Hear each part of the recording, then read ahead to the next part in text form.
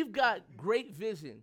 One of the things that is a strength of our church is we have great vision. We have a lot of great ideas. We have a lot of out of the box, kind of not your normal average church experience kind of ideas and experiences. One of the things that is sort of my job is to figure out how we take those ideas and how we kind of walk them out and actually see those ideas realized and actualized, right? So we've talked about, we've even had conversations about where we're going to go after we meet in the Improv Theater. We've talked about Center Stage. We've talked about Scat Show Theater, the Opera nightclub. We've talked about all these different places, you know, seeing after we kind of grow in the Improv Theater. We want to see over the next 5 years, we want to see 5,000 millennials come to faith in Jesus and find a home at E2VG. We've got great vision. We want to see this city change because of God's church being planted and growing and his kingdom advancing in this city. Say that again. 5,000 in 5 years. I like the sound. Yeah, it does have a nice ring. And that's our strong point. We have this vision and we get excited about it. But the task for us is to figure out how we get there from where we are here. Right? And so the task for us as millennials, as just people who have vision, and this is not just as it relates to the church, this is how it relates to your personal life as well. How do you get there from here? You see all this stuff, you want to do all this stuff, but the question is, what do I do now to get me there? And so what you have to do is you have to take a look at where you are, right? You have to take a look at where you are and what are some things that you can implement now that will enable you to take steps forward. Now, these steps are not giant steps. These steps are not save the day, change the world steps. These steps are mundane. They are, don't really feel like doing this right now. They are just very normal, just nothing amazing kind of steps. And that's where many of us drop the ball. Because we love the vision. We love the 5,000 people in 5 years. We love, we're going to get the Center Stage. You know how many seats is in Center Stage? Oh, we love making a difference in Midtown. Oh, it's going to be great, blah, blah, blah, blah, blah. But then it comes to, you got to pay the first deposit for the facility. And, ooh, it's tight this week. I only got a couple dollars, right? So I want to just talk about money. And one of the things that is hard for me as a pastor, talking to a church primarily of millennials, is we don't like to talk about money in church. We want to hear about everything else. We want to hear the word. Give me a word for my situation. Y'all, every week there's pressure on me to speak to you directly about your situation. And that's a lot of pressure, just to be honest. It's a lot of pressure because what if I don't? You know, what if I feel like God is saying something and it just doesn't wow you? It just doesn't amaze you. It doesn't change your life in any way. You know, but I feel like it's God. What do you do then? Do you leave the church? I mean, do you stop coming? What happens? It's very difficult. And the thing that we start to learn that we should have learned in the book of Acts is it's not as glamorous as it seems. The church is difficult. It's ugly. You don't always hear correctly from God. Sometimes you get it right. Sometimes you get it wrong. Sometimes you offend somebody and things get a little rough and you just got to stick it out. But in our church experience, we are more so concerned with being consumers rather than contributors. And so what I want our church to be the difference. I don't just want to say, you know, our church, we're doing some fancy stuff. Like when I'm talking to my friends, we're doing this, we're doing some cool I don't just want to do cool church. I want there to be a difference in the culture of our church. I want there to be, when you walk in the doors, you see this radical vision, you see this amazing stuff, but you feel the culture of God's presence in our midst. There's overflowing generosity. There is a measure of an outpouring of his spirit that is unheard of. There's supernatural things happening in our midst. That's unheard of. I want to see a difference in the way that we even relate to one another.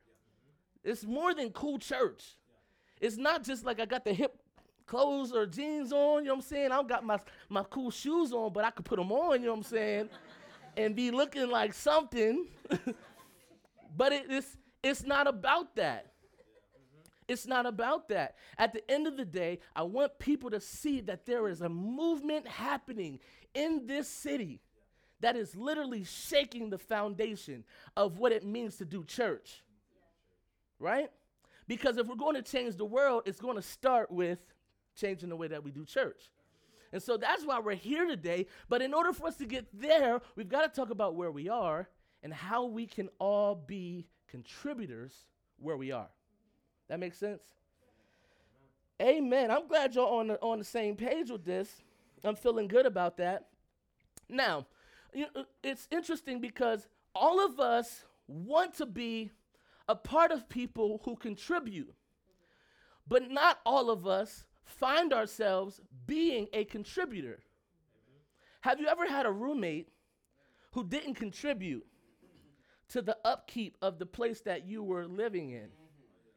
Have you ever had a roommate that, or just have you ever been a part of something, a project for school, a work, something to do with work, and you were supposed to work with someone and they didn't put in their fair share? And you had to take up the slack. And you felt like you don't got to change the world. All you have to do is your part. I'm not asking you to do X, Y, Z, and everything in between. All I'm asking you to do is your fair share. And I'm going to do my fair share, and it's going to come together. And we all want someone to contribute. We all want to be a part of that, but it's often the case that we find ourselves being the ones who don't contribute, especially when it comes to church. I know, I'm sorry, but we have to get this right, E2VG. We have to get this right because it doesn't matter how much vision we have. It doesn't matter how many cool ideas we have. If we don't have enough people to contribute and put in their fair share right where we are, we'll never get to the next step. And it's the next step that's going to lead us to the next step. That's going to lead us to the next step. That's going to lead us to our destiny and where we want to be. Right? It's a step-by-step thing. So there are 3 ways that over the next, today is a week, and then the next 2 weeks, we're going to talk about the other 2 ways. There are 3 ways that we can be contributors and not just consumers in our church. God wants you to be a contributor, not just a consumer of the local church. Amen? Amen. So what we're going to talk about today is how we contribute financially to the local church. I'm not just going to talk about you giving us your money. I want to talk about why we give to the local church. I want to make sure that we all understand what this is about. We talk about tithing. Well, a man robbed God, blah, blah, blah, blah, blah. But do we even know why you give to? Do we even know what God's word says about tithing, about giving? Is it that we're supposed to give money, or are they just lying to us? Talking about money is difficult because guess what? You can talk about money any other place, at any other time. You can ask about it, you can spend it, you can request it, you can send an invoice, you can do whatever you want to do with money any other place except for the church. The moment you ask about it, the moment you spend it, the moment you talk about it, it's like, hold up. This is a church. There should be no money in the church. Do you see this money? This should not be in God's church. The church is not about money. So money matters every other place except for God's church. Yeah. Why is it that money matters in your bank account, but it carries no weight in God's kingdom? And it's interesting because you look at your bank account and you be like, ooh, looking a little slim, God. God, I need you to work things out. Can you help me out? And God has a kingdom that he's trying to advance. And in the local church that you're a part of, he's looking at his account to advance that kingdom in the earth. And he's like, oh, my account's a little slim. So although I want to replenish your account, I'm looking at my account, and it's looking a little thin. You might have to hold on, right? And it's just this tug of war. And the thing that you don't want to do is be in a tug of war with God. You just don't want to do that. So y'all looking at me like, can you get to Bible? Because I need to read this somewhere, right? So let's just do that. Ecclesiastes 10 and 19 says this about money. And y'all know me, I read from what version? Yeah. That's good. I'm like that y'all couldn't really figure it out. NLT is where I primarily read on our Sunday gathering. Ecclesiastes chapter 10, verse 19. I'm reading from the New Living Translation. Your translation might be slightly different, but we'll all end up in the same place. It says this. I'm only reading one verse. It says, a party gives laughter. Woo, we having a good time. Wine gives happiness, one of my favorite parts. And money gives what? Everything. Can we say that again? Everything. Let's say money gives everything. 1, 2, 3. Money gives everything. There are other verses that say money answereth all things. Right? So there is nothing in the kingdom of God. There is nothing in your life that money can't in some way be a part of improving or helping or answering. Right? That money answers everything.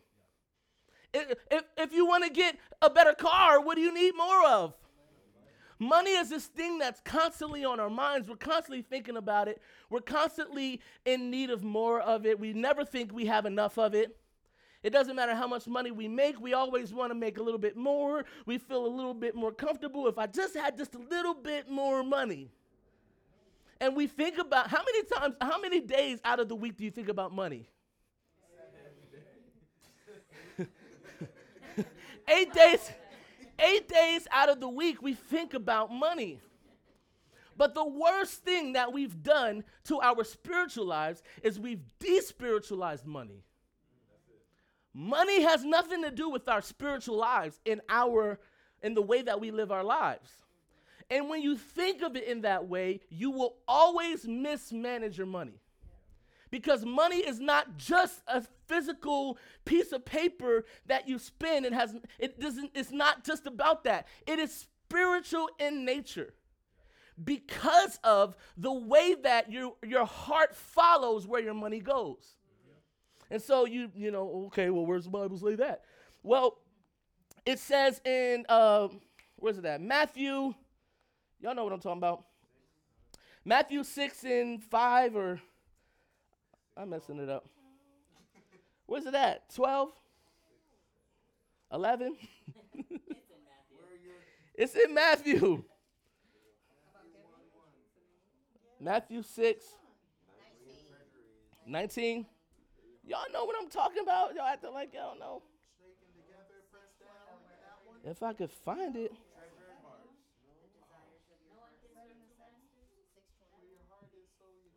Nah, bro. 6:21. I know that's what he said. That's what I wanted.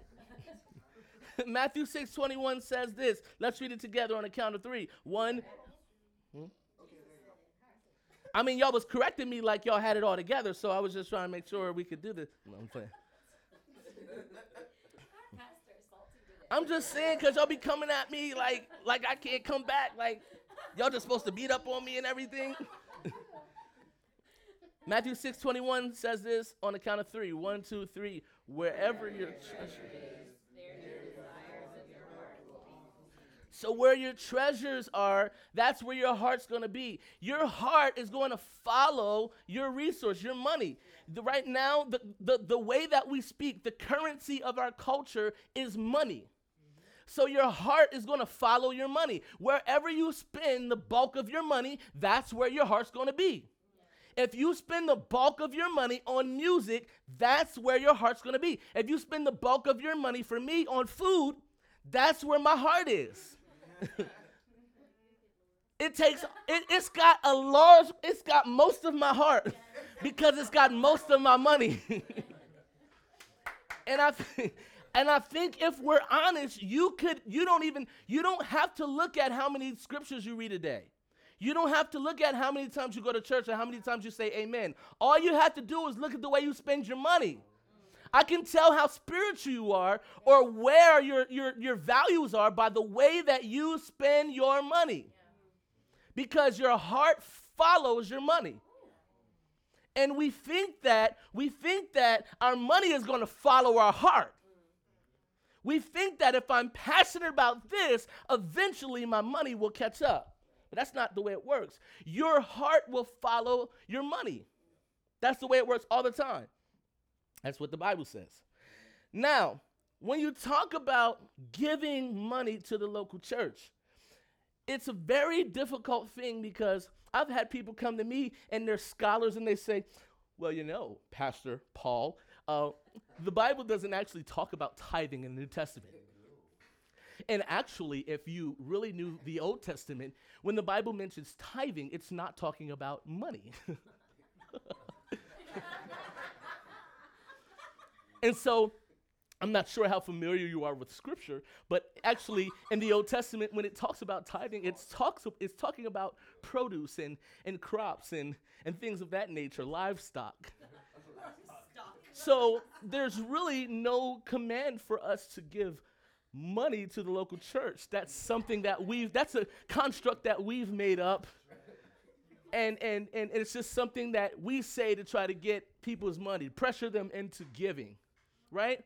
And many of us, we don't think that we're being influenced by that, but sometimes these things just kind of seep into our just atmosphere.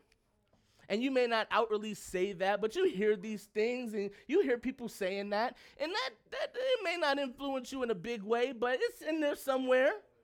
It's in there somewhere. Well, maybe I shouldn't give money to the church. Where in the New Testament does it mention tithing? I actually did read in Malachi, and it was not money. And so I would just, I look at the people and I look at you all and I say, you are absolutely right. You're so smart. Look at you. Knowing stuff.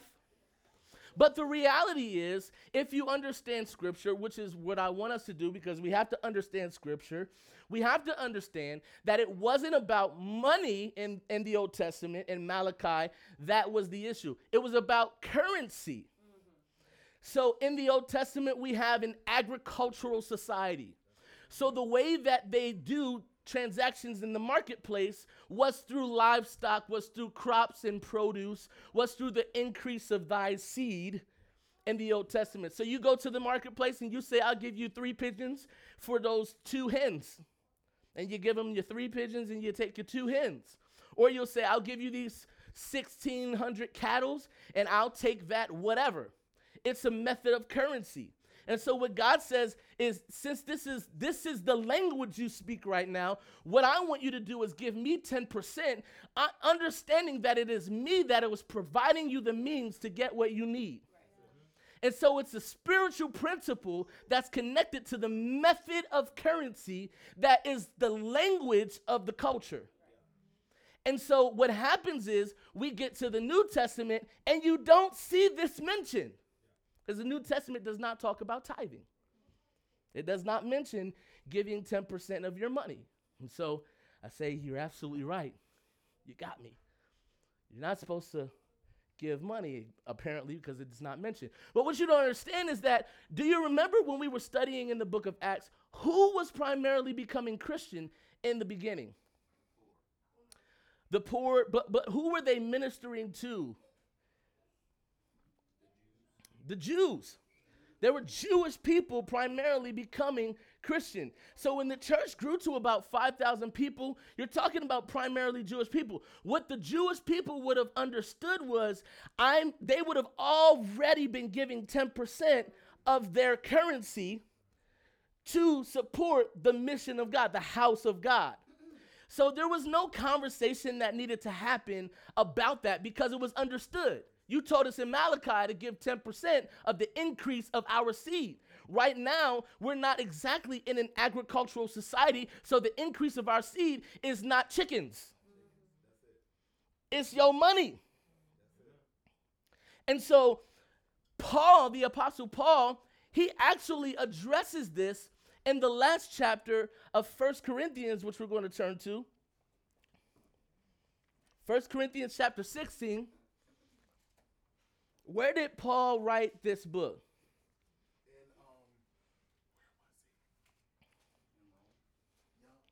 No, it was a different place. In Ephesus. Yes.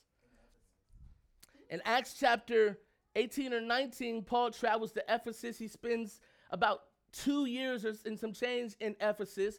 And while he's in Ephesus, he writes this book, 1 Corinthians. And this is what remember we talked about addressing your mess, and he was addressing the mess that was going on in the church of Corinth.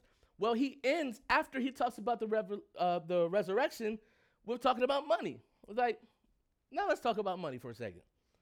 1 Corinthians chapter 16, verse 1 through 4. You guys there? Yeah. It reads like this. It says, now regarding your question about the money being collected for God's people in Jerusalem, you should follow the same procedure I gave to the churches in Galatia. On the first day of each week, you should each put aside a portion of the money you have earned. Don't wait until I get there and then try to collect it all at once. When I come, I will write letters of recommendation to the messengers you choose to deliver your gift to Jerusalem, and if it seems appropriate for me to go along, they can travel with me. And so at this moment, we're understanding Jerusalem to be the home base of the church that had been established. And so they're sending a portion of their money to support the mission of God in the church, right?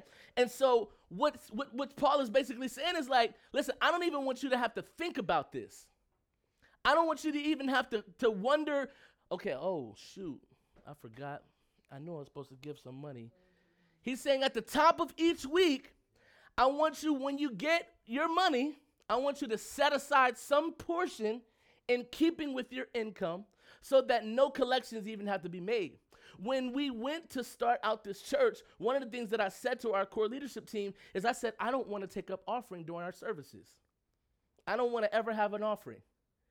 Because I want us to get to the place to where it is so a part of our culture to just know that we honor God with the first portion that we receive from our check. I don't want to have to take up offering ever. We started doing that, and we started noticing it wasn't exactly working. Because we didn't take up, and then some people just didn't. Oh, we ain't giving today? Okay, cool. I can go to Five Guys. I can go to Cookout. We ain't got no offering today. That's what's up. Ain't got good. I guess they forgot to take up offerings. So I'm gonna put this money back in my pocket right quick.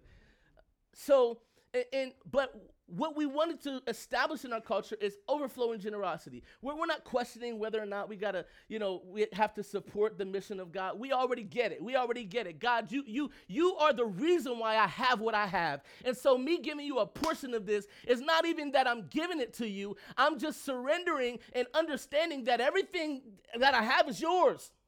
This portion that I'm giving back to you is not even mine to give back to you. It's me just saying, I get it. Whenever you give that portion of your money, what you're saying to God is, I get it. This ain't even mine. Whenever Jenny and I, we started tithing, it was difficult for me to get into this swing of tithing and everything.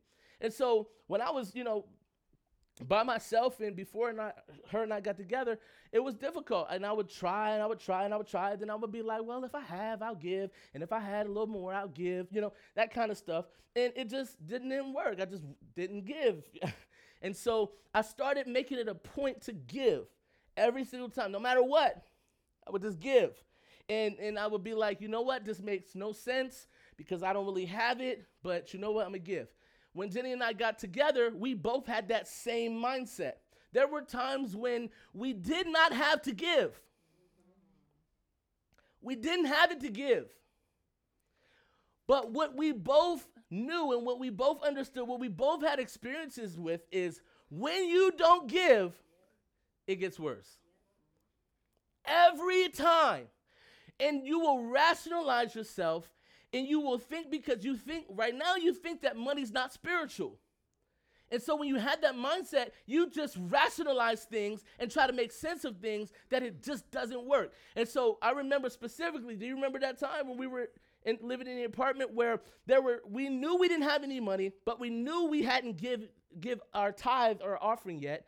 And we looked at it and we said, this is due, this is due, this is due, this is due, this is due, this is due. Y'all know them seasons of life. This is due. Everybody wants my money. And I've only got this. Right. And this can't, certainly you don't want, everybody wants this. Do you see this? I only have this. And then I'm hungry.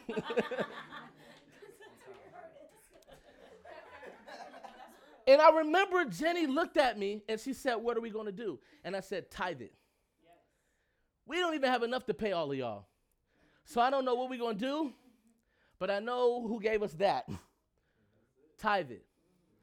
I have no idea how we got out of that season.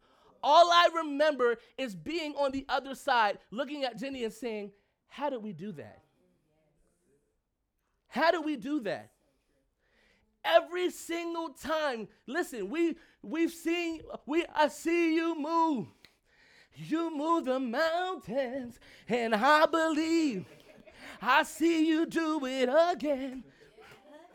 We sing these songs and we feel real, real good. But when it comes time to actually living out what we believe in a very practical way, no, God, because I got to eat. And I worked for this. And you said, if we don't work, we don't eat. And I worked. So I got to eat.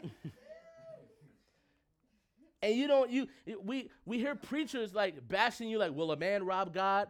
You're not robbing God, you're robbing yourself. We don't have to manipulate you into, feeling guilty about not giving. You literally are robbing yourself because you don't understand that this is a spiritual thing. We think everything else is spiritual. Praying, speaking in tongues, doing all this stuff. And yes, it's spiritual. But you got to stop despiritualizing things that are in the natural. Because what you do is you limit God's activity. If money ain't spiritual, then God can't work with money. You're not inviting God into money. How many people want God to be a part of your finances? Grow your bank account, right? And listen, I don't want your motivation for giving to be so that God can do this and do that. I want you to understand that my money is leading my heart. And because I know that, I need to practice this discipline of giving sacrificially. Because if I don't do that, something's going to take my heart and my attention, my affection, my devotion away. If God ain't getting it, if the local church isn't getting it, somebody's getting it.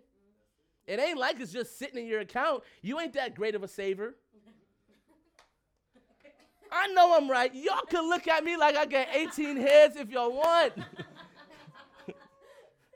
I know who I'm talking to. There are two things I want you to notice about Paul's instructions in 1 Corinthians chapter 16. The two things are this. First, he mentions an invitation to participate. Say participate. When you're a contributor, that means you're a person who is willing and able and desires to participate. I want to be a part of what God's doing. I don't want to stand on the sidelines and just kind of look, and I just want to be a part of it. God, whatever you're doing, I just want to be a part. Mm-hmm. You ever see a group of people like when you were in school having fun and you just want to be a part of, I want to be a part of that group. I want to be a part of that fun, right? What Paul is saying is he's like, he said, I want you to do what I told all the churches in Galatia to do. I want you to do what I've been traveling around telling all the churches to do. I'm inviting you to participate in what we're doing to advance the mission of God. You ain't starting nothing by giving your money. You are participating in what God is doing in the earth all over the world.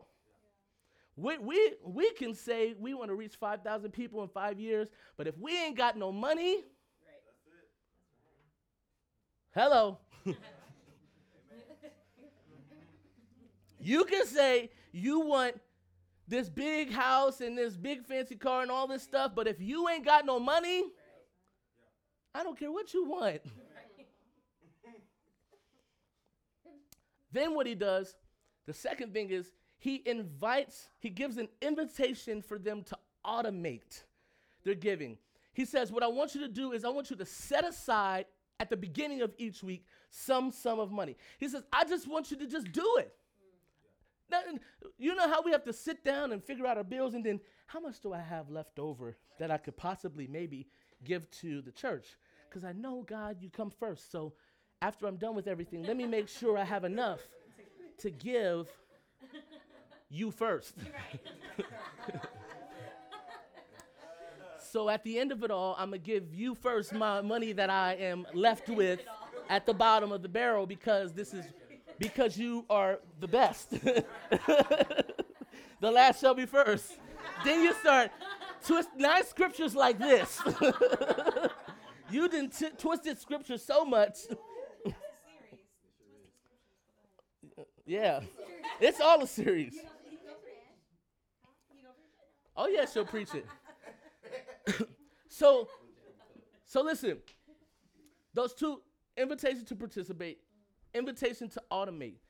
This should be something that we just I don't even have to convince you of. Why, pastors, I hate talking about money.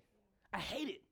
I hate talking about money, not because the Bible doesn't talk about it, not because I don't think it's spiritual. I hate talking about it because you find yourself feeling like you have to convince people that should already be convinced because it's a heart thing. If you think this has nothing to do with your heart, you are just so wrong. I can't even tell you. You know, some people just, you want to not tell them they're wrong, but they just are. That's how I feel. I want this to be something I don't got to talk about. Who wants to talk about money? This doesn't feel like it's helping you tomorrow when you go to work. But I guarantee you, if you don't understand spiritual discipline, if you don't start disciplining yourself to keep God first, not just in your prayer life, not just when you're in traffic and you're just like, oh God, hold my tongue. Oh God, you know, not just that. When you invite God to be first in every aspect of your life, that means, God, you are the manager of everything that I have. It's all yours. That was why when they first became a part of this thing called the church in Acts, they were able to sell all their possessions and give to everyone that was in need. What would motivate them to do that? It was a complete transformation in the heart that changed the way they thought about everything they received.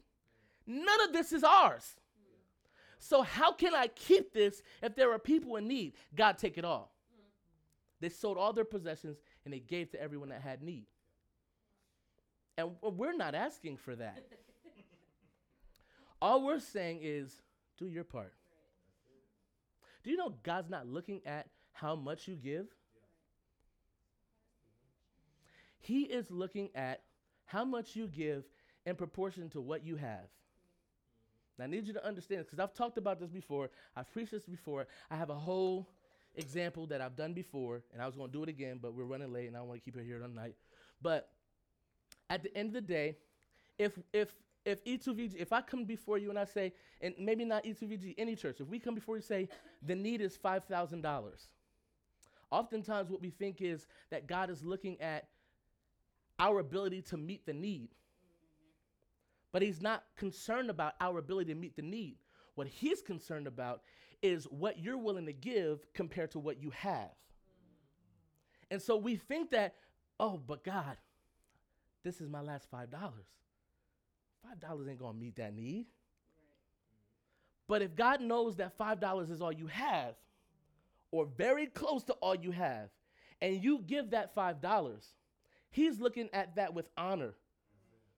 He's looking at that, and he's going to bless that act of giving, that sacrificial gift, Why? Because he's looking at what you gave compared to what you have. He says, I want you to set aside some sum of money in proportion to your income so that we can advance this message. So the question, without all my fancy, y'all saw this before. This was a good example. Y'all wouldn't be here all night. No, I ain't. Real quick. So,